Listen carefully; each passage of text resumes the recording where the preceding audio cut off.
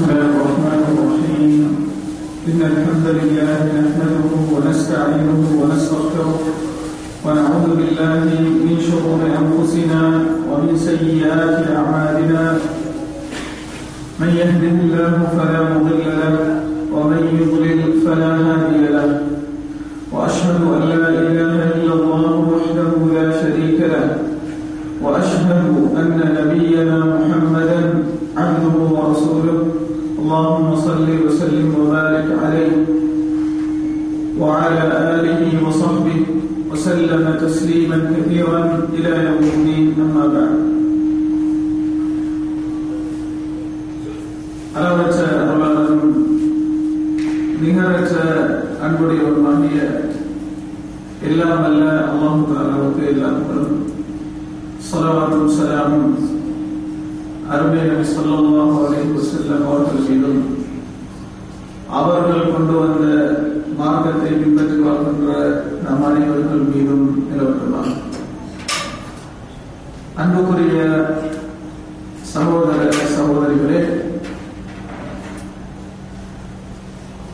2 வாரங்களுக்கு முன்னால் தொடராக நாம் ஜின்கள் ஷைத்தான்கள் பற்றி நிறைய விஷயங்களை அல் குர்ஆன் அல் ஹதீஸ் மொழியிலே நின்று தெரிந்து அறிந்து வைக்கிறோம்.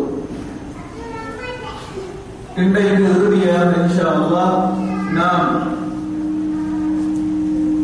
கடைசியாக சொன்ன என்னென்ன விஷயங்களை நாம் கடைபிடித்து வந்தால் நமக்கு எதிரிகள் என்று சொல்லப்பட்டிருக்கின்ற இந்த ஷைத்தான்களின் தீங்கிலிருந்து எம்மை பாதுகாத்துக் கொள்ளலாம் என்பது சம்பந்தமான ஒரு சில விஷயங்களை இந்த இடத்திலே தெரிந்து கொள்வோம்.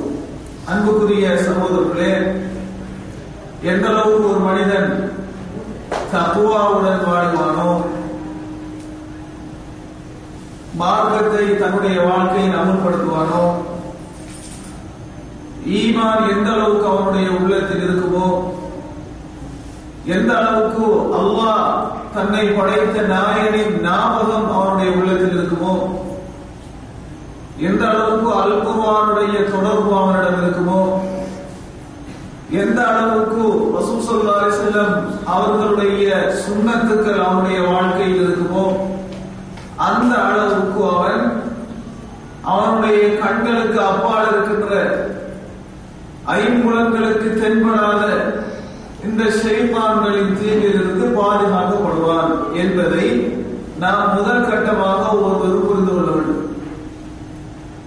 சஹீஹ் முஸ்லிமிலே இடம்பெற்றுள்ள ஒரு செய்தியிலே ரசூல் ஸல்லல்லாஹு அலைஹி வஸல்லம் அவர்கள் சொல்கிறார்கள், ஒரு மனிதன் அல் குர்ஆனிலே சஜதா செய்யக்கூடிய ஒரு வசனத்தை ஓதி உடனே சஜதா செய்தால் அதை பார்த்து கொண்டிருக்கின்ற ஷைத்தான் அழுகிறான். ஏன் அழுகிறான் என்று கேட்டால், ஆதமுடைய மக்கள் அவர்களை அல்லாஹ் சுஜூது செய்யுமாறு சொன்னால் அவர்கள் உடன் அதற்கு கட்டுப்பட்டு சுஜூது செய்கிறார்கள். என்னை அல்லாஹ் ஆதமுக்கு சுஜூது செய்யுமாறு சொன்னான், நான் அதை மறுத்து விட்டேன், எனவே நான் நரகவாதியாக மாறிவிட்டேன் என்று கை செய்யப்படுவதாக ரசூல் ஸல்லல்லாஹு அலைஹி வஸல்லம் அவர்கள் சொல்றார்கள். எனவே எந்த மனிதன் அதிகம் சுஜூது செய்வானோ, எந்த மனிதன் அல்லாஹ்வை அதிகம் வணங்குவானோ, கரெக்டா தொழுகை விஷயங்களில் இருப்பானோ, கடைபிடிக்க வேண்டிய சுன்னத்தான விஷயங்களை தொழுகைகளை தொழுவானோ, அவனிடமிருந்து ஷைத்தான் தூரமாகிறான் என்பதை இந்த செய்தி மூலமாக நாம் என்ன செய்கிறோம், புரிந்து கொள்கிறோம். அதே போல அன்புக்குரிய சகோதரர்களே, அல்லாஹ் தஆலா நபி அவர்களுக்கு ஒரு அறிவுரை வழங்குகிறார். சூரத்துல் அராஃப்ல 199வது வசனத்திலே சொல்லும் போது, நபியே, நீங்கள் மன்னிக்கும் தன்மையை கடைபிடியுங்கள், நல்லதை ஏவுங்கள், அறியாமல் யாராவது பேசினால், மடத்தனமாக உங்களோட யாராவது நடந்து கொண்டால் அதை நீங்கள்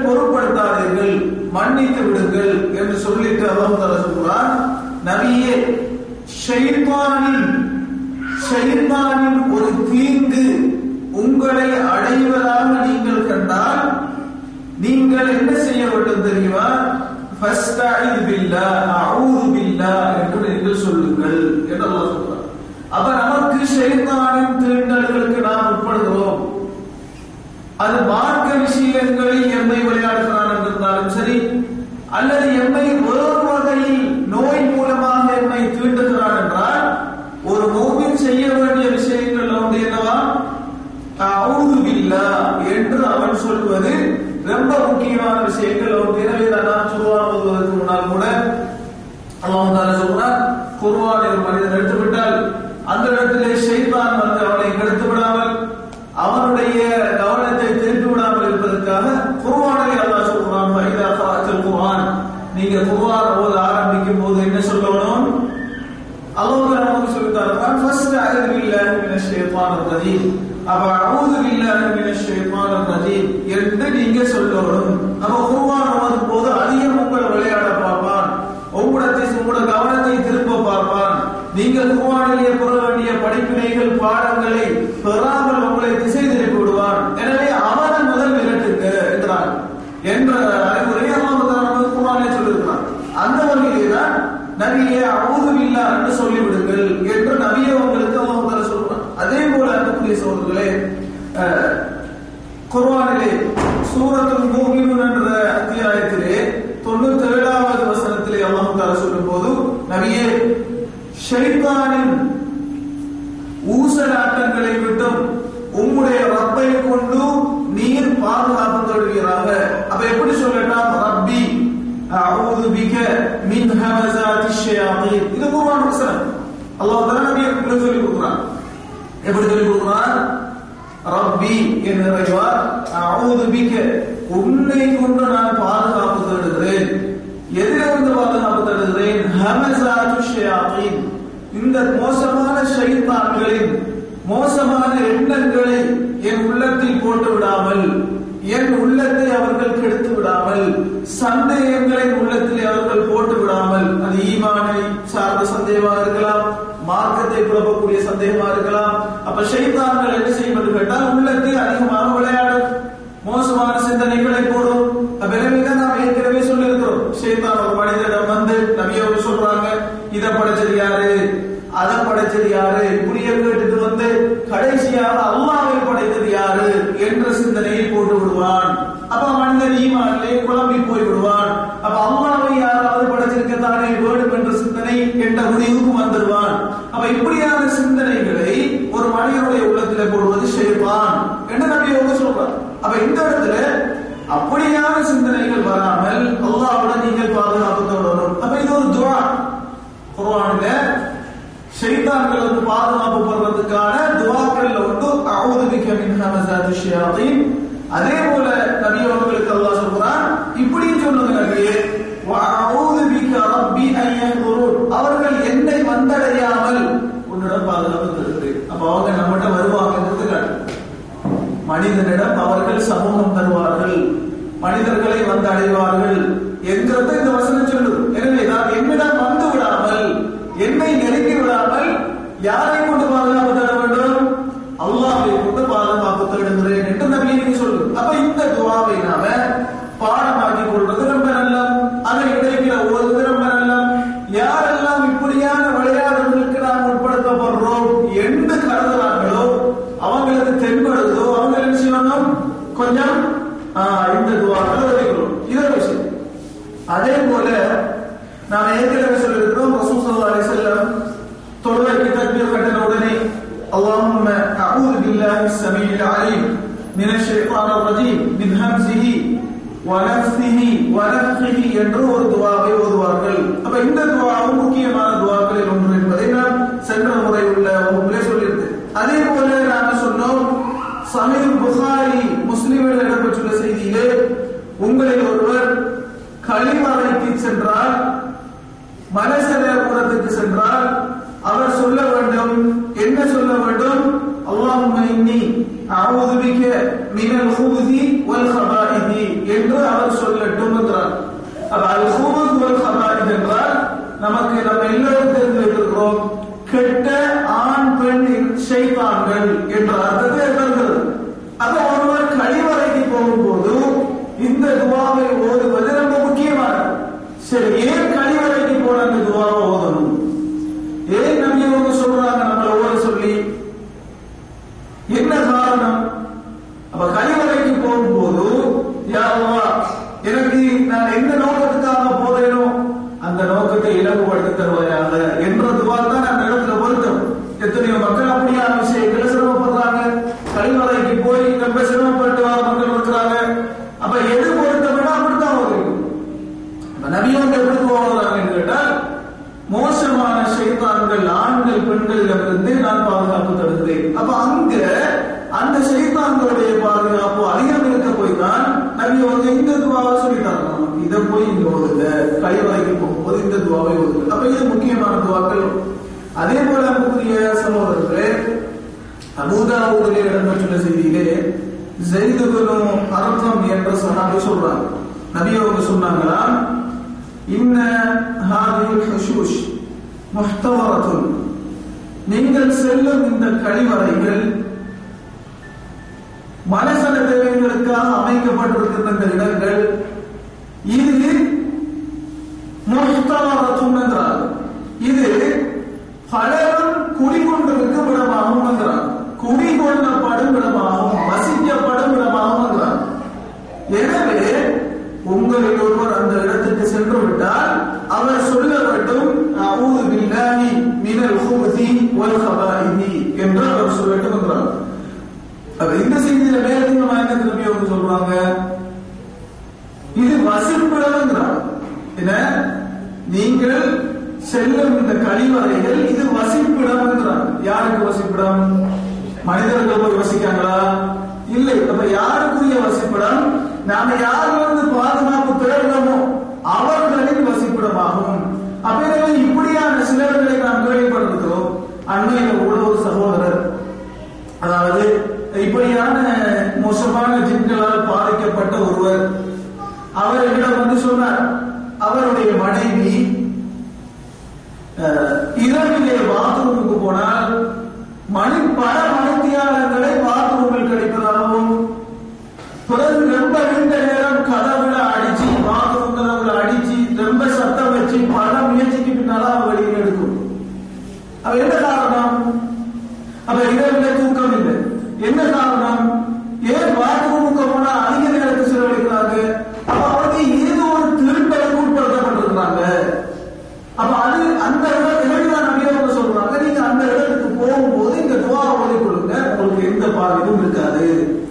அப்ப எனவே அன்புக்குரிய சகோதரர்களே, இதெல்லாம் வெறுமனே நம்மளை சிரமப்படுத்துறதுக்காக சொல்லப்பட்ட விஷயங்கள் அல்ல என்பதை நாம் என்ன செய்யணும்? நபியோட ஒவ்வொரு வழிமுறைகளும் ஒவ்வொரு வழிகாட்டல்களும் நமக்கு ஒன்று இன்மையில யோசனத்தை தரும், அல்லது மறுமையில யோசனத்தை தரும், அல்லது ரெண்டையும் ஒன்றாக தரும். இன்மையில யோசனை மறுமையிலையும் பேசும். அதை நாம புரிஞ்சுக்கணும். நபியோட ஒவ்வொரு வழிகள். அடுத்ததா ரசூல் ஸல்லல்லாஹு அலைஹி வஸல்லம் அவர்கள் ஒரு முறை அபூபக்கர் ரலியல்லாஹு அன்ஹு அவர்களுக்கு ஒரு துஆவை கற்றுக் கொடுத்தார். அந்த துஆ என்ன சொல்றது என்று கேட்டால், அபூபக்கரே, நீங்கள் காலையிலும் மாலையிலும் இந்த துஆவை ஓதி வாருங்கள் என்றார். என்ன துஆ என்று கேட்டால், அல்லாஹும்ம ஃபாத்திர ஸ்-ஸமாவாதி வல் அர்த் ஆலிமல் கைபி வஷ்-ஷஹாதா லா இலாஹ இல்லா அன்த ரப்ப குல்லி ஷைஇன் வ மலீகா رب كل شيء ومليكه أعوذ بك من شر نفسي ومن شر الشيطان وشركه وأن أقترف على نفسي سوءا أو أجره إلى مسلم என்ற துஆவை காலையிலும் மாலையிலும் ஓதி வருமாறு சொல்றாங்க. இந்த துஆவுல என்ன இருக்கிறது கேட்டால், அல்லாஹும்ம ஃபாத்திர ஸ்-ஸமாவாதி வல் அர்த், வானம் பூமியை எந்த விதமான முன்மாதிரியும் இல்லாமல் தன்னுடைய முழு அறிவாற்றலால் படைத்தேன். ஆலிமுல் கைபி வஷ்-ஷஹாதா, உள்ளரங்கத்தையும் வெளிரங்கத்தையும் தெளிவாக அறியும் ஆற்றல் உள்ளவனே. லா இலாஹ இல்லா அன்த, உன்னை தவிர வணக்கத்துக்கு தகுதியான நாயன் வேறு யாரும் கிடையாது. ரப்ப குல்லி ஷைஇன் வ மலீகஹு, எல்லாவற்றையும் படைத்து ஆளுபவனே. அஊது பிக மின் ஷர்ரி நஃப்ஸி, என் நப்சால் எனக்கு ஏற்படும் தீங்கிலிருந்து நான் பாதுகாப்பு தருகிறேன். அப்ப நம்மளோட நப்சாலே நமக்கு நிறைய பாதிப்பு இருக்குது. நப்ஸ் என்ன செய்யும்? ஒரு மனிதனுக்கு மோசமான விஷயங்களை செய்ய தூண்டும். அப்படியோ அவனை தூண்டி தூண்டி ஒரு மார்க்கத்தை விட்டு வெளியேற்றிவிடும். ஆசைகளை அதிகாரம் காட்டும். அப்ப நப்சுக்கு தீங்கு இருக்கிறது. அப்ப தன்னுடைய நப்சிலிருந்து நான் பாதுகாப்பு தருகிறேன் என்கிறார். இரண்டாவது சொல்றாங்க, ஷைத்தானின் தீங்கிலிருந்து பாதுகாப்பு தருகிறது. வஷக்கி, அவனால் ஏற்படும் இணைவைப்பிலிருந்து பாதுகாப்பு தருகிறேன் என்கிறார்.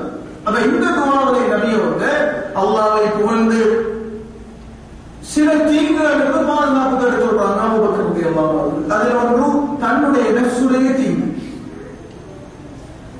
அடுத்தது ஷைத்தானின் தீங்கு. ஷைத்தான் மனிதனை ஏவக்கூடிய மிகப்பெரிய பாவங்களில் ஒன்று ஷிர்க்.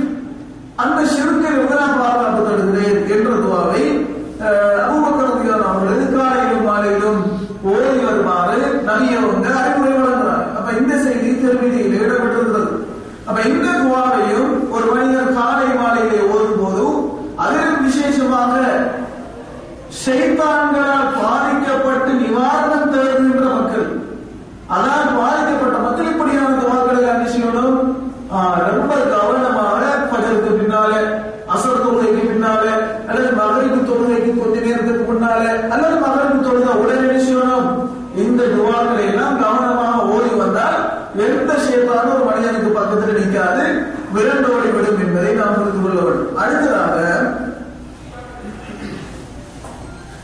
ஆடை அணியும் போது, உடுப்புகளை கலட்டும் போது, உடுப்புகளை மாற்றும் போது நபி அவர்கள் ஒரு அறிவுரை வழங்குகிறார். என்ன என்று கேட்டால், அதாவது முஸ்னத் தயாரிசியிலே இடம்பெற்றுள்ள செய்தி, அதே போல ஸஹீஹுல் ஜாமியிலே இடம்பெற்றிருக்கிறது. நபி அவர்கள் சொல்றாங்க, சித்ரு மா பைன ஆயுனில் ஜின், ஜின்களின் பார்வைக்கும் ஜின்களுடைய கண்களுக்கும் ஆடமுடைய மக்களுடைய அமல்களுக்கும் இடையில் என்ன திரை என்று கேட்டால், அவர்கள் ஆடைகளை களையும் போது பிஸ்மில்லா என்று சொல்வதாகும் என்கிறார். அப்ப ஒருவர் ஆடையை மாற்றுகின்ற போது குறைந்ததாக செய்ய வேண்டும், பிஸ்மில்லா என்று சொல்ல வேண்டும். ஏற்கனவே நாம் இதை தெளிவாக விளங்கப்படுத்திருக்கிறோம். அப்ப பிஸ்மில்லா என்று சொல்லும் போது ஜின்கள் அவரை தீண்டாமல் அவருடைய அவுரத்துக்களை மறைவிடங்களை கண்டு ஜின்கள் வேறு ஏதாவது அவரை தீண்ட முற்படலாம். அப்படி முற்படுகின்ற போது அவருக்கு பிரச்சனைகள் ஏற்படலாம். அப்படி நிறைய விஷயங்கள் நடைபெறுகிறது. அப்ப அதிலிருந்து எப்படி பாதுகாத்துக் கொள்றது? அப்ப நபி சொல்றாங்க, பிஸ்மில்லா என்று சொன்னால். அப்ப பிஸ்மில்லா எவ்வளவு பவர் இருக்கிறது நாம் ஏற்கனவே நிறைய விளங்கப்படுத்திருக்கிறோம். நபி ஒவ்வொரு கட்டத்திலையும் நீங்கள் கதவை மூடும்போது பிஸ்மில்லா என்று சொல்லுங்க, பிஸ்மி சொல்லி மூடப்பட்ட கதவை மூலமாக ஷைத்தான்கள் உள்ளுக்கு வராது, இதெல்லாம் நாம் விளங்கப்படுத்தினோம். எனவே பிஸ்மில்லா என்று போராடு, சாப்பிடும் போது பிஸ்மில்லா என்று சொல்லுங்க, ஷைத்தான்கள் வந்து உங்களோட சாப்பாடு என்ன செய்யாது, ஜின்கள் வந்து பங்கெடுத்துக் கொள்ளாது, இப்படியான விஷயங்கள்லாம் நாம் சொல்லியிருக்கோம். அதே போல அன்புக்குரிய சகோதரர்களே, குறிப்பாக நபியோடு சொல்றாங்க, இந்த பிஸ்மில்லா என்கிறதையும் சேர்த்துக்கணும். பாத்ரூம் போகும்போது, பாத்ரூம்கள் ஒரு ஆள் போய் ஆடையை களையும் போது ஆடையை உயர்த்தும் நபியோடு சொன்னாங்க. ஆடையை களையும் போது பிஸ்மில்லா சொல்லட்டும். அப்ப என்ன செய்யும்? அந்த இடத்துல ஜின்கள் இருந்தால் அது எந்த பாதிப்பையும் அவருக்கு ஏற்படுத்தாது என்கிறத அப்படி இன்னும் சில இடங்கள்ல ஹலாவுக்கு போகும்போது, அதாவது பாத்ரூம் போகும்போது பிஸ்மில்லா சொல்லட்டும் என்கிறாங்க. அப்ப நாம பாத்ரூம் கதவை வெட்டும் போது, அந்த படியிலே காலை வைக்கும் போது பிஸ்மில்லா, அதற்கு பின்னால் விஷயம் இந்த துஆவை ஓதிக்கொள்வோம். அப்ப இது ரொம்ப பாதுகாப்பான விஷயம். இதெல்லாம் குறிப்பாக பெண்கள் கடைபிடிக்க வேண்டியிருக்கிறது. என்று கேட்டால், இந்த ஜின்களுடைய விளையாடல்களுக்கு, தீண்டுதல்களுக்கு, ஷைத்தான்களுடைய தீண்டுதல்களுக்கு அதாவது பாதிக்கப்படுறார்கள் அதிகபட்ச பெண்களாக இருக்கிறார். எனவே இந்த துஆக்களை அவர்கள் கவனமாக ஓதுவார்கள். அதே போல இப்னு அப்பாஸ் ரலியல்லாஹு அன்ஹு அவங்க அறிவிக்கிற செய்தியை பார்க்கிறோம். ஒரு மனிதன் குடும்ப உறவில் ஈடுபடும் போது அங்கு ஷைத்தான்களும் கலக்கிற ஒரு சந்தர்ப்பம் இருப்பது போன்று ஒரு செய்தி சொல்கிறது. ஒரு மனிதன் 4 சுவர்களுக்குள்ள குடும்பத்துடன் இருக்கிறான், மனைவியுடன் ஈடுபடுகிறான், குடும்ப உறவில் ஈடுபடுகிறான். இது மனிதர்களை விட்டு அப்பாற்பட்டிருக்கிறார். ஆனால் ஷைத்தான்கள் ஜின்களை விட்டு அப்பாற்பட்டிருக்கிறாரா? அப்ப நபி அவங்க இந்த நீங்கள் ஜின்கள் ஷைத்தான்களின் பார்வையிலிருந்து தூரப்படவில்லை, அவர்கள் இந்த இடத்திலும் உங்களோடு சேரலாம் என்கிற மாதிரி நபி அவங்க சொல்றாங்க. இப்னு அப்பாஸ் ரலியல்லாஹு அன்ஹு அவர்கள் அறிவித்த செய்தியிலே, உங்களில் ஒருவர் தன் குடும்ப உறவிலே தன்னுடைய மனைவியுடன் குடும்ப உறவில் ஈடுபடும் போது அவர் என்ன செய்யட்டும், பிஸ்மில்லாஹ் என்று சொல்லி அல்லாஹும்ம ஜன்னிபின ஷைத்தான் வ ஜன்னிபி ஷைத்தான மா ரஸக்தனா என்று அவர் ஓதட்டும் என்றார். அப்ப எல்லா ஷைத்தானை பத்தி தான் இந்த இடத்துல வருது. இந்த இடத்துல நல்ல குழந்தையை அப்படி ஒரு துவாவை இடத்துல அதெல்லாம் ஒரு இடத்துல ஓதிக்கொள்ளலாம். அல்லாஹ் தஆலா குர்ஆன்ல சொல்லிட்டு இருக்கோம், ரப்பனா ஹப் லனா மின் அஸ்வாஜினா வ ذُرِّيَّتِنَا قُرَّةَ أَعْيُنٍ என்று நிறைய துவாக்கள். இந்த இடத்துல என்ன துவாவை சொல்ற நபி அவங்க இந்த இடத்துல ஷைத்தான்ல தான் பாதுகாப்பு சொல்றாங்க. என்ன சொல்றாங்க, பிஸ்மில்லாஹ்னு சொல்றாங்க. பிஸ்மில்லாஹ்னா ஷைத்தானுடைய பவர் இந்த இடத்துல குறைவு. அடுத்து சொல்றாங்க அல்லாஹும்ம ஜன்னிபின ஷைத்தான், யா அல்லாஹ் என்னை விட்டு ஷைத்தானை தூரப்படுத்தி விடுவாய். வயதில் ஷைத்தான மா ரஸக்தனா, எனக்கு இந்த உறவின் மூலமாக பிள்ளை பாக்கியம் கிடைப்பதாக இருந்தால் அது பிறந்ததன் பின்னால் ஷைத்தானின் தீண்டுதல்களை விட்டும் அதை பாதுகாத்து விடுவாயாக, ஷைத்தானை தூரமாக்கி விடுவாய். நபி அவர் சொல்றாங்க, அந்த உறவினை அவர்களுக்கு பிள்ளை பாக்கியம் கிடைப்பதாக அல்லாஹ் ஏற்பாடு செய்திருந்தால் ஷைத்தானை விட்டு அந்த பிள்ளை தூரமாக்கப்படுகிறது என்கிறார். அப்ப நிறைய நாம இப்படியான துவாக்களை செய்ய வேண்டியிருக்கிறது. இப்படியான சட்டங்கள்ல அவசியம் ஓத வேண்டியிருக்கிறது. புகாரி முஸ்லிம் போன்ற கிரந்தங்களிலே இந்த செய்தி பதியப்பட்டிருக்கிறது. அதே போல இன்னொரு முக்கியமான விஷயம், நாம ஒரு இடத்துல தங்க போறோம், பிரயாணத்துல ஒரு இடத்துல தங்க போறோம்னு வச்சுக்கொள்ளுங்க, அல்லது திடீரென ஒரு அறையில தங்க போறோம்னு வச்சுக்கொள்ளுங்க, அல்லது திடீரென ஒரு வீட்டுல புதுசாக இப்பதான் நீண்ட நாளாக அந்த வீடு பாவிக்கப்படல, நாம தான் இப்ப நீண்ட நாளை கூட அந்த வீட்டுல போய் தங்க போறோம்னு வச்சுக்கொள்ளுங்க. இப்ப என்ன செய்யணும், அப்படியான வீட்டுக்கு போகும்போது அல்லது ஒரு இடத்திலே தங்கும் போது, திடீரென ஒரு இடத்திலே தங்கும் போது ஏதாவது துவாக்கள் ஓதணுமா? அப்ப நபி அவங்க சொல்றாங்க, நீங்க இந்த துவா ஓத வேண்டியிருக்கிறது. ஏனென்று கேட்டால் அந்த இடத்திலே ஏதாவது ஷைத்தான்கள் இருந்திருந்தால் அவர்கள் உங்களை விட்டு விரண்டு விடுவார்கள், உங்களை விட்டு தூரமாகுவார்கள், அவர்கள் உங்களை நிம்மதியாக உறங்க விடுவார்கள், உங்களுக்கு எந்த பாதிப்பும் இல்லை. குறிப்பாக நபி அவங்க சொல்றாங்க என்று கேட்டால் அந்த நேரத்தில் பிரயாணம் போவாங்க. அப்ப இரவிலே பிரயாணம் போவாங்க, பாலைவனங்களின் நடுவான அந்த வழி போய் கொண்டு அவங்களுக்கு தூக்கம் வந்தோட ஒரு இடத்துல எல்லாரும் அப்படியே ஒட்டகங்களை கட்டி வச்சுட்டு அந்த இடத்துல உறங்குவாங்க. என்ன இடம் எப்படி இடம் தெரியாது. அது ஜின்கள் வசிப்பிடமாக இருந்தால் இவங்க போய் ஜின்களுடைய இடத்தை பிடிச்ச மாதிரி போகும், அவர்களுடைய இடத்தில் அத்துமீறி பூந்தலாக போகும். அப்ப அவர்கள் அவர் தாக்கக்கூடிய நிலைமைகள் அந்த இடத்துல ஏற்படுது. அப்ப நபி வந்து அதை கவனத்தில் மட்டும்தான் சொல்றாங்க, நீங்க அப்படி தங்கினால் ஒரு இடத்துல போய் தங்க நேரிட்டால் இரவிலே இந்த துவா ஓதுகிறார். என்ன துவா அது? நபி அவங்க சொல்றாங்க, உங்களில் ஒருவர் ஏதாவது ஒரு இடத்திலே தங்க நேரிட்டால் அவர் அஊது பிகலிமாத்தில்லாஹி தாம்மாத்தி மின் ஷர்ரி மா ஹலக், அஊது பிகலிமாத்தில்லாஹி தாம்மா மின் ஷர்ரி மா ஹலக் என்று ஓதிக்கொள்ளட்டும் என்கிறார். இது முக்கியமான துவா. புதிதாக ஒரு இடத்துல தங்க போறோம், புதிதாக ஒரு அறையில் தங்க போறோம், புதிதாக ஒரு வீட்டில் நீண்ட நாள் தங்க வசிக்கப்படாத ஒரு வீட்டை போறோம். இந்த கட்டங்கள் எல்லாம் நாம முக்கியமாக பிஸ்மில்லாஹ் உள்ளுக்கு போய் முக்கியமாக ஓத வேண்டிய துவாக்கள் வந்து இதுவாங்க. இதெல்லாம் கவனமாக இருந்து சொன்னா இப்போ இந்த பிரச்சனைகளுக்கெல்லாம் இடமே இருக்காது. நபி அவர் சொல்றாங்க, இதை சொன்னால் அந்த இடத்திலே அவர் இருக்கும்போது எதுவும் அவரை தூண்டார். அந்த இடத்துல விட்டு அந்த இடத்தை விட்டு அவர் அப்புறப்படுற வரைக்கும், அந்த இடத்திலிருந்து அவர் மீண்டும் போகும் வரைக்கும் எதுவுமே அவரை தூண்டாது, எதுவுமே அவரை தாக்காது என்கிறார். அப்ப இது ரொம்ப முக்கியமானது. அதே போலதான் ஆரம்பத்துல என்ன செய்வாங்க கேட்டால், ஜாஹிலியா காலத்துல இந்த ஜின்களுக்கு பயந்து இப்படித்தான் திடீர்னு ஒரு இடத்துல தங்க நேரிட்ட என்ன செய்வாங்க கேட்டால், இந்த இடத்துக்கு யார் தலைவனோ, எந்த ஜின்னுடைய கட்டுப்பாட்டில் இருக்கிறதோ அந்த ஜின்னை கொண்டு பாதுகாப்பு தருகிறோம் என்று சொல்லுவாங்க. ஜாஹிலியா காலத்துல முஷ்ரிக்கீங்க அப்படித்தான் சொல்லுவாங்க. அப்ப அவங்களுக்கு தெரியும் இந்த பிரச்சனை இருக்கிறது.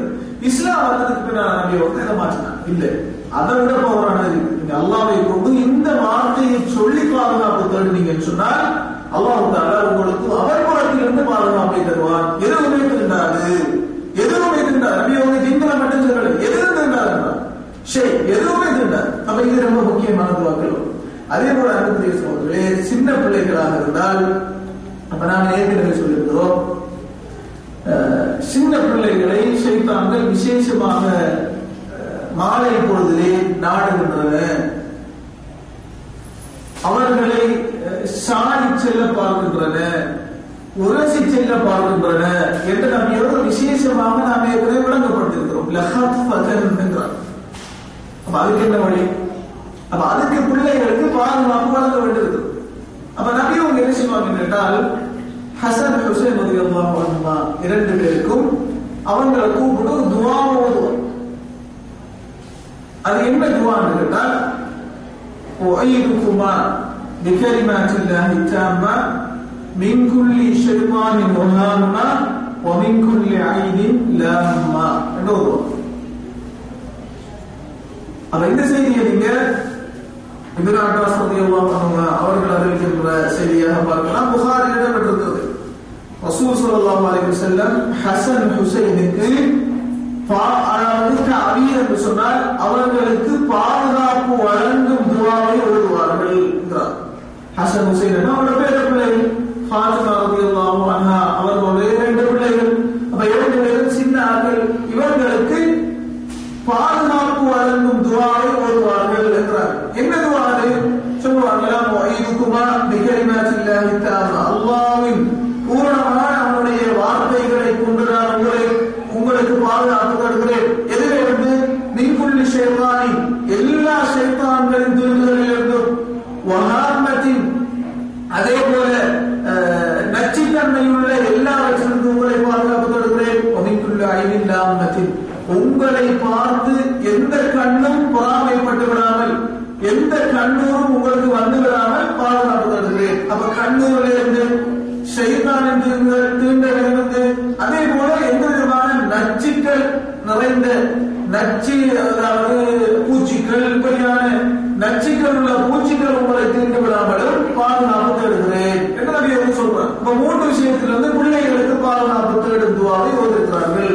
அப்ப சொல்லுவாங்களா ஓதிட்டு ஹசன் ஹுசைனை பார்த்து இந்த துஆ ஓதி போட்டு சொல்லுவாங்களா, உங்களுடைய பாட்டனாரான இப்ராஹிம் இஸ்மாயிலுக்கும் இஸ்ஹாக்குக்கும் இப்படித்தான் அவர்கள் மந்திரிப்பார்கள், இப்படித்தான் ஓதி பார்ப்பார்கள் என்று சொல்லுவாங்க. அப்ப இப்ராஹிம் அலைஹிஸ்ஸலாம் இஸ்மாயிலும் இஸ்ஹாக்கும் சின்ன வயசுல இருக்கக்குள்ள இதே துஆவை ஓதிருக்கிறார்.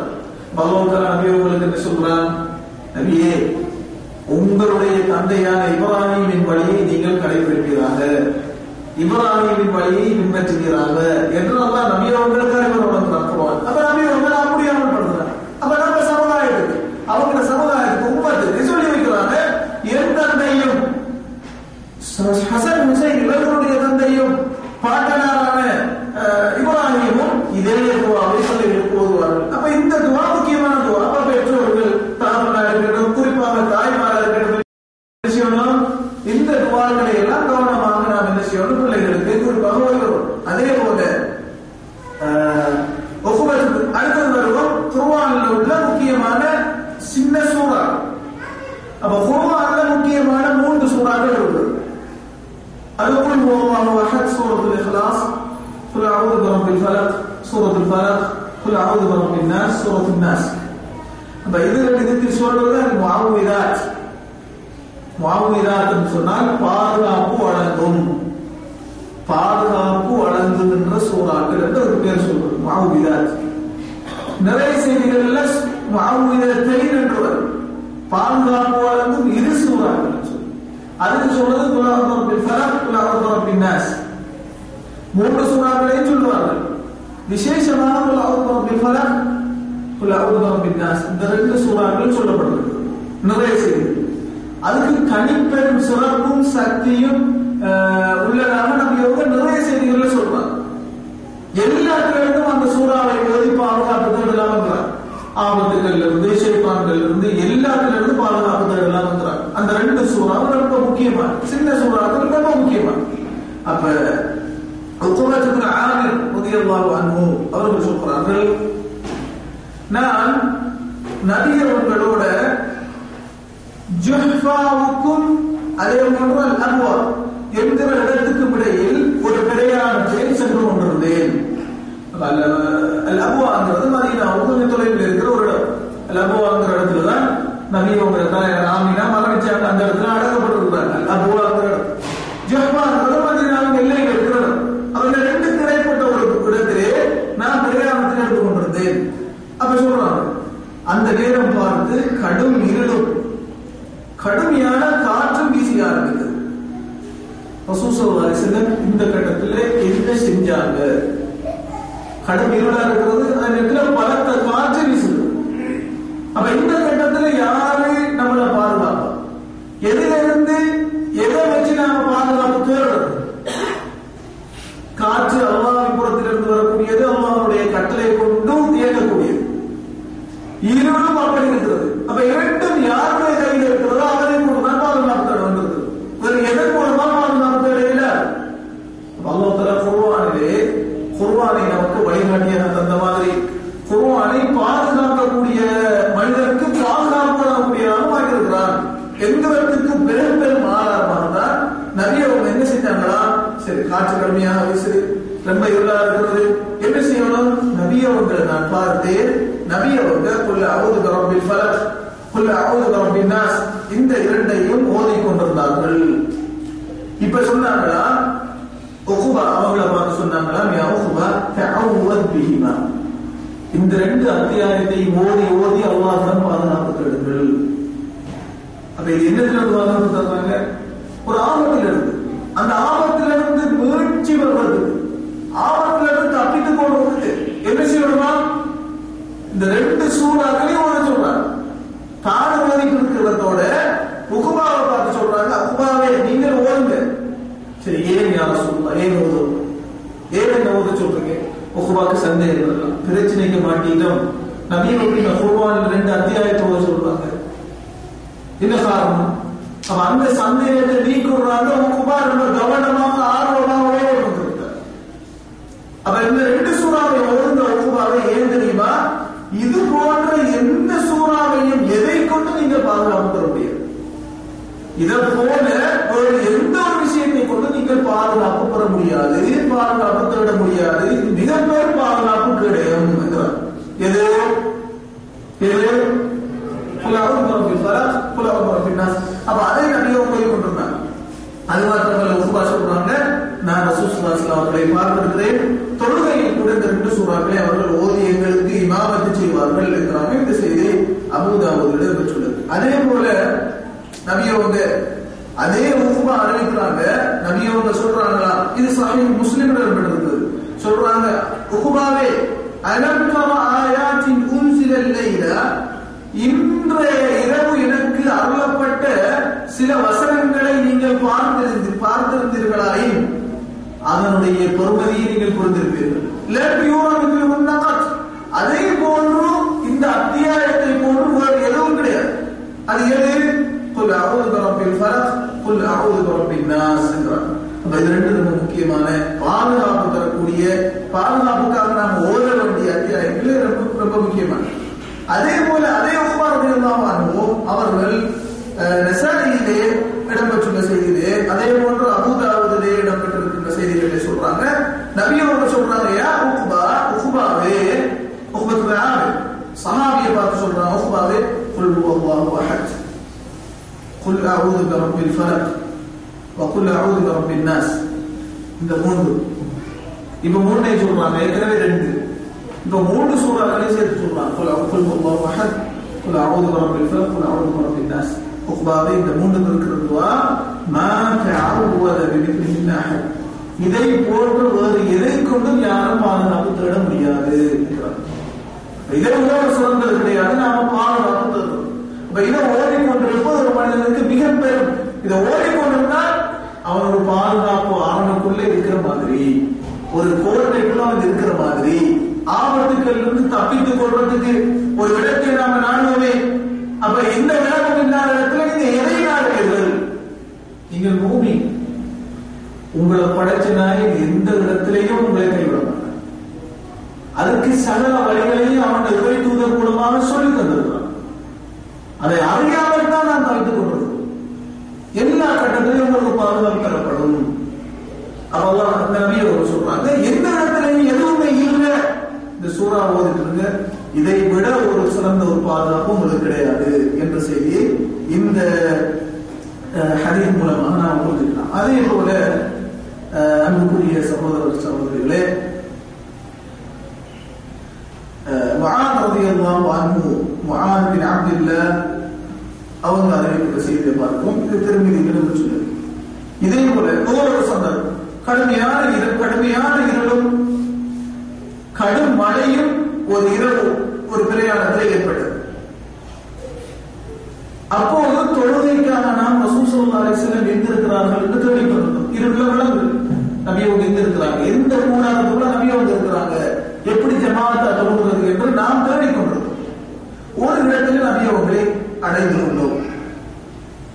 நபியவங்க சொன்னாங்க, நீங்க தொழுவிட்டீங்களான்னு கேட்டாங்க. அப்ப முஆத் சொல்றாரு, நான் எந்த பதிலும் சொல்லவில்லை. நபியவங்க சொன்னாங்களா, பதில் சொல்லுங்க சொல்லுங்க, நான் கேட்கறதுக்கு பதில் சொல்லுங்க. நான் எதுவுமே சொல்லவில்லை. சொல்லுங்கள் யார் சொல்ல, எதை சொல்வது? அமைதியாக இருந்து திரும்ப சொன்னாங்களா, சொல்லுங்கள். நாலாவது முறை சொன்னாங்களா, அல்லாஹ்வின் தூதரை நீங்க எதை சொல்ல சொல்லுங்க. அப்ப நபியவங்க சொன்னாங்களா, குல், நீங்க சொல்லுங்க. எதை நீங்க சொல்லிட்டு இருக்கோம் தெரியுமா? குல் ஹுவல்லாஹு அஹத், குல் அஊது பிறப்பில் ஃபலக், குல் அஊது பிறப்பின் நாஸ், ஹீன தும்சி வ ஹீன துஸ்பிஹ். காலையிலும் மாலையிலும், காலையிலும் மாலையிலும் இந்த 3 சூறாக்களை நீங்கள் சொல்லுங்கள் என்றார். எத்தனை தடவை சொல்லணுமா? 3 தடவை நீங்கள் சொல்ல வேண்டும், போத வேண்டும். எந்த பயன்? தக்ஃபீக மின் குல்லி ஷை, எல்லா விஷயத்திலிருந்தும் உங்களுக்கு பாதுகாப்பு தருகிறார். இந்த செய்தி மேலதிகமான தகவலை உங்களுக்கு சொல்லுது. என்ன சொல்லுதோ, நபியோக ஒரு பிரயாணத்துல இந்த சஹாபிக்கு சொல்லிக் கொடுத்தாங்க. இருள தொழுகைக்காக நபியோக தேடி வந்த சஹாபிக்கு சொல்லுங்க. நபியோட ஒரு முறை என்னன்னு கேட்டா, ரொம்ப முக்கியமான விஷயத்தை சும்மா சீப்பா உடனே சொல்ல மாட்டாங்க. இது நபியோட சுண்ணாவுல நீங்க நிறைய பார்ப்பீங்க. ரொம்ப முக்கியமான விஷயத்தை எழுப்பி மக்களே என்ன செய்யுங்க, மக்களே இந்த தவறை பற்றி உங்களுக்கு தெரியுமா, அப்படி பேசவே மாட்டாங்க. முழு கவனத்தையும் ஈர்க்கும் வண்ணம் அவருடைய முழு ஆசையை, ரொம்ப ஆசை ஊட்டி போட்டால் பதில் சொல்லுவாங்க. ஒரு சஹாபி சொன்னாங்க, உங்களுக்கு ஒரு சூறா ஒன்று சொல்லி தருவேன், இந்த பள்ளியில இருந்து வெளியாகிறது போது உங்களுக்கு ஒரு சூறா ஒன்று இருக்கிறது. அந்த சூறாவோட சிறப்பு என்ன தெரியுமா? அது இன்னும் சிறப்போ அந்த சூறாவை பாடமாகி கொடுங்க. அவர் இந்த காதல கேட்டு இந்த காதல விட்டுருவார், மறந்து. நபியவங்க என்ன செஞ்சாங்கன்னா, இந்த பள்ளியிலிருந்து வெளியில போறதுக்கு முன்னால, இந்த பள்ளியிலிருந்து நாம் அவுட் ஆகிறதுக்கு முன்னால நான் உங்களுக்கு ஒரு சூறா பத்தி சொல்லுவேன். ஒரு சஹாபின்னு சொன்னாங்க, சூரத்துல் ஃபாத்திஹா சம்பந்தமான விஷயம். அப்ப அந்த சஹாபி எப்படி இருப்பாங்க? என்ன சூறாவோ, என்ன சூறா அதிகம் சொல்ல போறாங்களோ, யாருக்கு சொல்லாத சொல்ல போறாங்களோ, மற்ற சஹாபாக்கள் கேட்காத இருக்குமோ, அப்ப அவருக்கு ஆசை கூடும். அப்ப நபியவங்க வாழ்ந்துட்டாங்களா? இந்த சஹாபிகளுக்கு நபியவங்க நீங்க சொன்னீங்களே, பள்ளியில இருந்து வெளியில போறதுக்கு முன்னால் ஒரு சூறா பற்றி சொல்லுவேன்னு சொன்னீங்களே, அதை சொல்லுங்க. அப்ப சொன்னா அவர் எப்படி கேட்பார்? எந்த அளவுக்கு ஆர்வமா கேட்பார்? இப்படித்தான் நபியவங்க மார்க்க சேதப்படுத்தி கொடுத்துருக்காங்க. அப்ப கேள்வியா தான் கேட்பாங்க, அது தெரியுமா, அதை பற்றி உங்களுக்கு தெரியுமா? அப்ப சாமி பார்த்துக்க நிறைய ஹதீஸ்கள்ல அல்லாஹ்வுக்கும் ரசூலுக்கும் தெரியும் என்று சஹாபாக்கள் அதிகமாக சொல்லுவாங்க. அப்படி சொன்னதுக்கு பிறகு பதில சொன்னா எல்லாரும் ரொம்ப கவனமாக கேட்பாங்க. இப்படிதான் நிறைய நபியோக சொல்லிக் கொடுத்திருக்காங்க. அதே போல அந்த இடத்துல சொல்லுங்க, எதை நபியோக சொல்றாங்க, எதை சொல்ல சொல்றாங்க. அப்ப 4 தடவை, கிட்டத்தட்ட 4 தடவை போகும் அந்த கேள்வி. பிறகுதான் சொல்லிக் கொடுத்தாங்க. அப்ப இந்த விஷயம் அவ்வளவு முக்கியங்கிறத காட்டும். 4 தடவையும் என்னத்தை அல்லாஹ்வின் தூதரை சொல்ல சொல்றீங்க, எதை சொல்ல சொல்றீங்க? நீங்க சொல்ல வேண்டிய இந்த 3 சூறாக்களும் எல்லாத்துல இருந்தும் உங்களுக்கு பாதுகாப்பு கிடைக்கும்.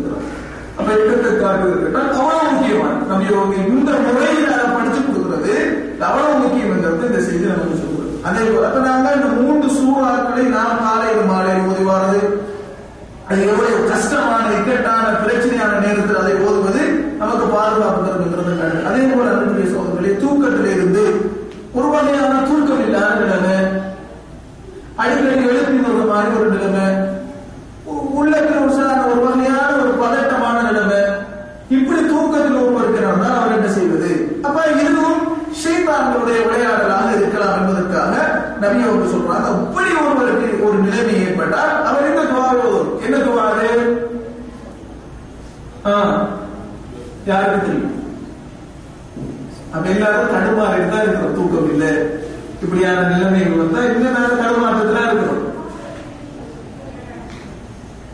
என்ன துவா அது?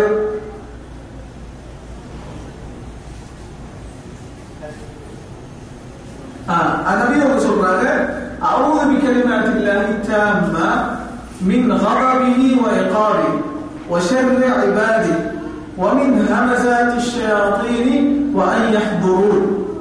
இந்த துஆவோட இந்த பிரச்சனைக்கு தீர்வு. இந்த பிரச்சனை உள்ளார்கள் வுதுவோட நீங்க தூங்கி இருந்தால், 5 வேளைகளிலும் தொழுவார்களாக இருந்தால், இப்படியான ஒரு பிரச்சனை உங்களுக்கு இருந்தால் இந்த துஆவோட அதுக்கு போயிருக்கு. அப்ப இந்த பிரச்சனைக்கு அது மருந்து. எத்தனையோ பேர் இதை பரீட்சித்து பார்ப்பவர்கள் இருக்கிறார். அப்ப இது ரொம்ப முக்கியமான துவா. நிறைய பேருக்கு இந்த பிரச்சனை இருக்கிறது.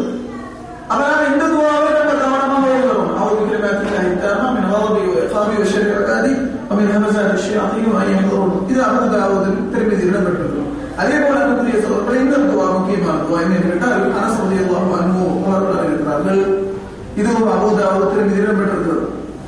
உங்களில் ஒருவர் வீட்டிலிருந்து வெளியேறும் என்ன சொல்லணும்?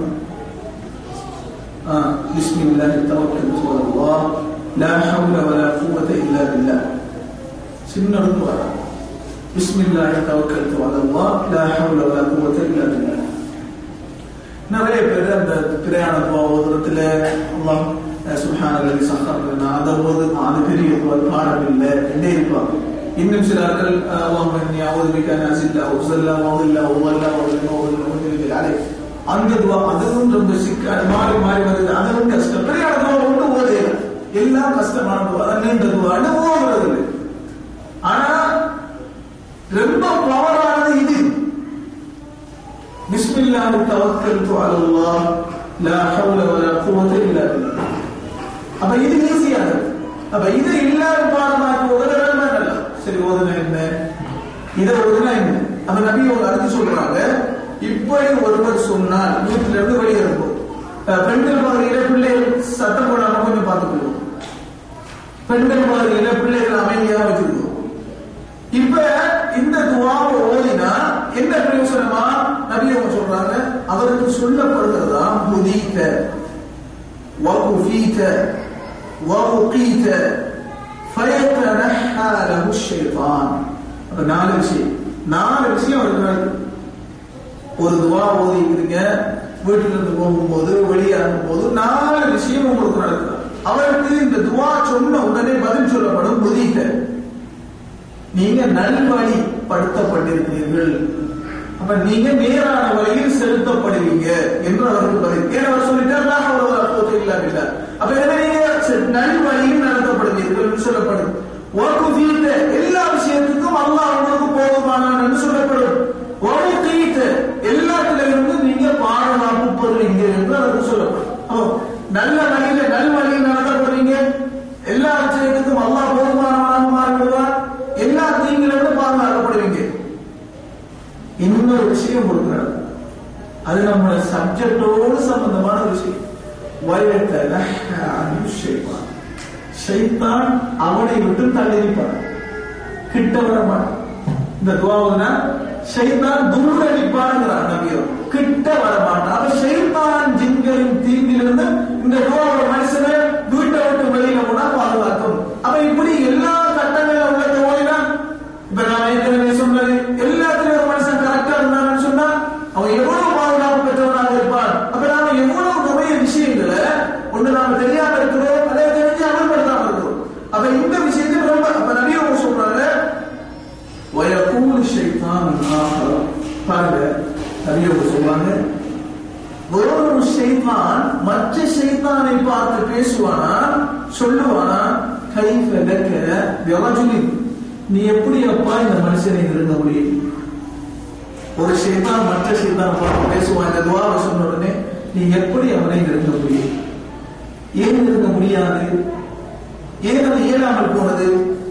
அவனுக்கு அல்லாஹ்வின் புறத்திலிருந்து நீ நல்வழிப்படுத்தப்படுவாய், நல்வழியில் செலுத்தப்படுவாய். உனக்கு எல்லா விஷயத்துக்கும் அல்லாஹ் போதுமானவன். நீ எல்லா விஷயத்திலிருந்து பாதுகாக்கப்பட்டிருக்கிறாய் என்று அல்லாஹ்வின் புறத்திலிருந்து பதில் வந்திருக்கிறது. இந்த மனிதனோடு நீ எப்படி அப்பால் இருக்கிறது? எப்படி அவனை நீ நெருங்க முடியும்?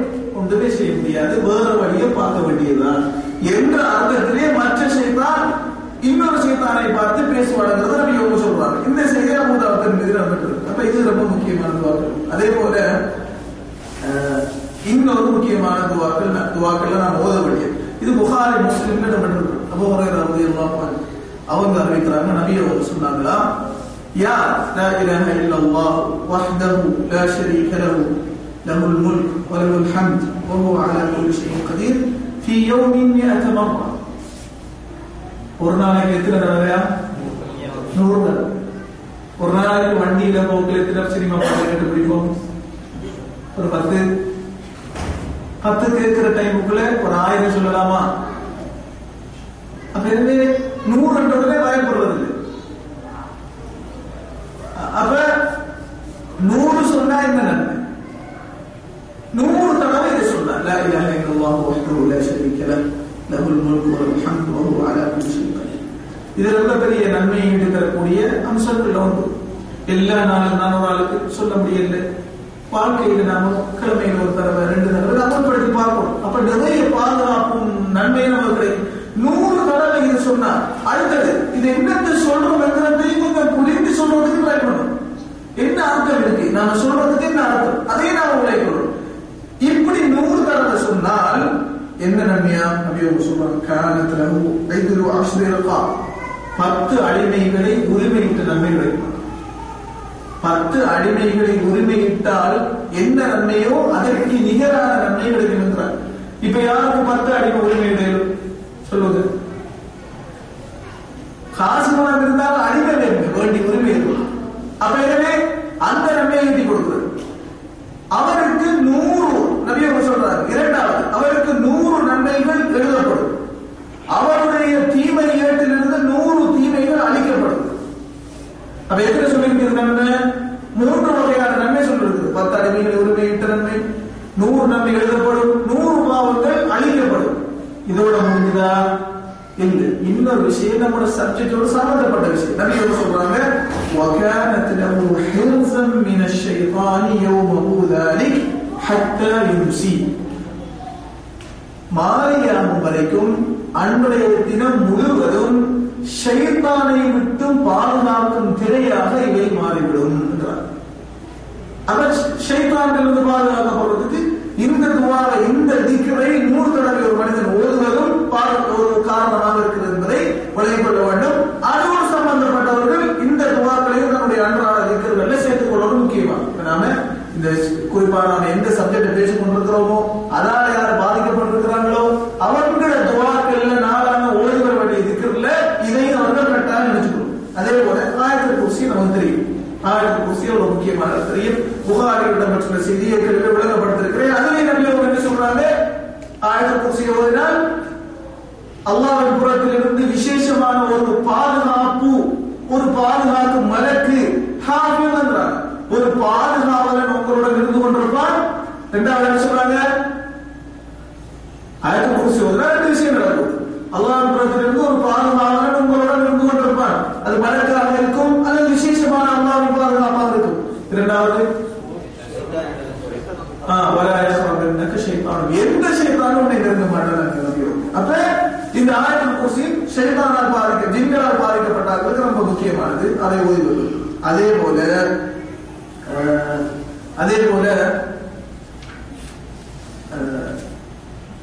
இன்னொரு நேரத்தில் அஹ்மதில் இடம்பெற்றுள்ள செய்தி, ஒரு சஹாபி சொல்றாங்க, அபூ தமீமா என்றவங்க, நான் ஒரு நபி இருக்கும்போது ஒட்டகத்திலே சென்று கொண்டிருந்தேன். ஒரு ஒட்டகத்திலே நானும் நபியவர்களும் ஒன்றாக சென்று கொண்டிருந்தோம். அப்போது ஒட்டகம் கழுதை கால் தடுமாறி விழப்பார்த்தது, கீழே விழப்பார்த்தது. அப்ப நான் என்ன செய்தேன் என்று கேட்டால், ஷைத்தான் நாசமாகட்டும், ஷைத்தான் நாசமாக போகட்டும் என்று ஷைத்தானை தூற்றினேன். நம்மள ஷைத்தான் விழுத்தாட்ட பார்க்கிறான், ஷைத்தானை நான் தூற்றினேன். இப்ப நபி அவங்க சொல்றாங்க, நான் தகுல் கரைச ஷைத்தான். அபூ தமீமா அவங்களுக்கு நபி அவங்க சொல்றாங்க, தாய்ச ஷைத்தான், ஷைத்தான் நாசமா போடுன்னு சொல்லாதுங்க. ஏன் நேசினா என்ன? ஷைத்தான் தான் இதுக்கு காரணமாக நான் அவனை தூக்கினேன், நேசினேன். என்ன அதுல இருக்கிறது நபி அவங்க சொன்னாங்க, فإنك إذا قلت تعيس الشيطان, ஷைத்தான் நாசமா போடு என்று நீங்க சொன்னால் தாவம், அவனுக்கு பெருமை அதிகரிக்கிறது, அகங்காரம் கூடுகிறது, ஆணவம் கூடுகிறது. எனக்கு ஏசுறார், அப்ப அவரே என்ன, நான் தான் இதுக்கு காரணம், நான் தான் அவரை தள்ளிவிட பார்த்தேன், கழுதையை நான் தான் தள்ளிவிட்டேன் என்று அவர் நம்பி எனக்கு ஏசுறார். அப்ப அவர் என்ன பெருசா நினைக்கிறாரு என்று அவனுக்கு பெருமை அதிகரிக்கிறது என்றார். சொல்றாங்க, எந்த ஆற்றலால நான் இவங்களை தள்ளிவிட்டேன், பூமியிலே என்னுடைய ஆற்றலால் வீழ்த்தினேன் அவன் மனசுக்குள்ள சொல்லி கொடுறான். நபி அவங்க சொல்றாங்க, இது அமிழ்த்த, ஆனா நீங்க சொன்னால் பிஸ்மில்லா, ஷைத்தானுக்கு ஏசாம நீங்க அந்த கட்டத்துல கொட்டணும் புல போகுதா, வண்டி எக்ஸிடென்ட் ஆக போகுதா, உரச பார்த்துச்சா, அல்லது ஸ்பீடா போகக்குள்ள நம்மள அறியாம நம்ம ரொம்ப கவனமாக இருந்து வண்டி கீழ பார்த்துச்சா, கெட்ட ஷைத்தான் அப்படி சொல்லாதீங்க. அப்ப நபி அவங்க சொல்றாங்க, பிஸ்மில்லா சொல்லுங்க. ஏன் அப்படி சொல்லணும்? நபி அவங்க சொல்றாங்க, நீங்க பிஸ்மில்லா என்று சொன்னால் தசாகர், அவன் சிறுமை சின்னதாக விடுகிறான், சிறுமைப்படுகிறான். என்ன தெரியுமா, ஹத்தா யஸீர மிஸ்ல துபா, அவன் கொசு போன்று சிறுமைப்பட்டு கேவலப்பட்டு விடுகிறான். கொசுவை போல பிஸ்மில்லாஹ்வுக்கு முன்னால ஷைத்தான் சுருங்கி போறான். நீங்க ஷைத்தானை தூக்கினால் அவன் பெருமைப்பட்டு அகங்காரப்படுகிறான். பிஸ்மில்லாஹ்னு சொன்ன உடனே சிறுமைப்பட்டு கொசுவோட அளவுக்கு போகிறான். அல்லாஹ்வுடைய பேரை சொல்ல எவ்வளவு போகிறான். அப்ப இப்படியான இடங்கள்ல கூட நீங்க பிஸ்மில்லாஹ்னு சொல்லணுங்கிறத நபி அவங்க இந்த இடத்துல சுட்டி காட்டுறாங்க. இது அஹ்மது இறுதியாக அல்லது இதுல ரெண்டு விஷயம், நான் 9 பேருக்கு தான் ஆரம்பிச்சேன், 2 விஷயத்துல முடிச்சுக்கோ. இது முக்கியமான என்ன சொல்றாங்க நபி அவங்க, இது சஹீஹ் முஸ்லிம்ல இடம்பெற்றிருக்கிறது, நஸாயில இடம்பெற்றிருக்கிறது, திர்மிதியில இடம்பெற்றிருக்கிறது. அபூ ஹுரைரா ரலியல்லாஹு அன்ஹு அவங்க அறிவிக்கிறாங்க, லா தஜஅலு புயூதக்கும் மகாபிர், உங்களுடைய வீடுகளை கபர்களாக மாற்றி விடாதீர்கள். வீடுகளை எப்படி கபரா மாற்றுறது? தொடாம உருவாக மாற்றுறது. ஒரு கபர் முறையில அப்படியே குப்பா வச்சு மண்ணை கூட்டி அப்படி கூட வீடுகளை மாற்று, அதை சொல்ல நபியோ. அது கபரின் வெளித்தோற்றம், கபரின் உள்தோற்றம் கொண்டிருக்கிறது. அதன் உள் வடிவம் என்ன தெரியுமா? அங்க வணக்கம் இருக்காது, தொழுகை இருக்காது, குர்ஆன் இருக்காது. இப்படி உங்களோட வீட்டை மாற்றி விடாது. அப்ப கபர் உபயோகிக்கப்படாது உங்களோட வீடு. அப்ப என்ன செய்யணும்? நபியவர் சொல்றாங்க, இன்ன ஷைத்தான, ஷைத்தான் இருக்கிறானே அவன் எந்த வீட்டிலே சூரத்துல் பக்ரா ஓதப்படுகிறதோ அந்த வீட்டில் இருந்து விரண்டோடுகிறான், குடியிருக்க மாட்டான். நாம ஏற்கனவே சொல்லியிருக்கிறோம், வீட்டிலே வசிக்கக்கூடிய ஒரு இனம் இருக்கிறான்னு சொல்லியிருக்கிறோம். குறிப்பா சொல்லியிருக்கிறார், ஷைத்தான்கள் ஜின்களோட வீட்டில் மனிதர்களோட வீட்டுக்குள்ள குடியிருப்பாங்க. அவங்க அந்த பிள்ளைகளை விளையாடுறது, தூங்க விடாமல் சிக்கல் பிரச்சனைகளை கொடுப்பது, வீட்டில் உள்ளாக்களுக்கு ஒரு வகையான சிக்கல்களை டென்ஷனை கொடுத்து கொண்டிருப்பது, தூங்க விடாமல், இதெல்லாம் இந்த வீட்டில் வசிக்கக்கூடியார்கள். அதை நபியவங்க தெளிவா சொல்றாங்க. இவங்களுக்கு அவாமியர் என்று சொல்லி நாம் சொல்லியிருக்கிறோம். அப்ப நபியவங்க சொல்றாங்க, இப்படி தீங்கு செய்வதற்கு தங்கி இருப்பவர்கள் சூரத்துல் பக்ராவுல விரண்டு ஓடிடுவாங்க, இருக்கவே மாட்டாங்கிறார். அதே போல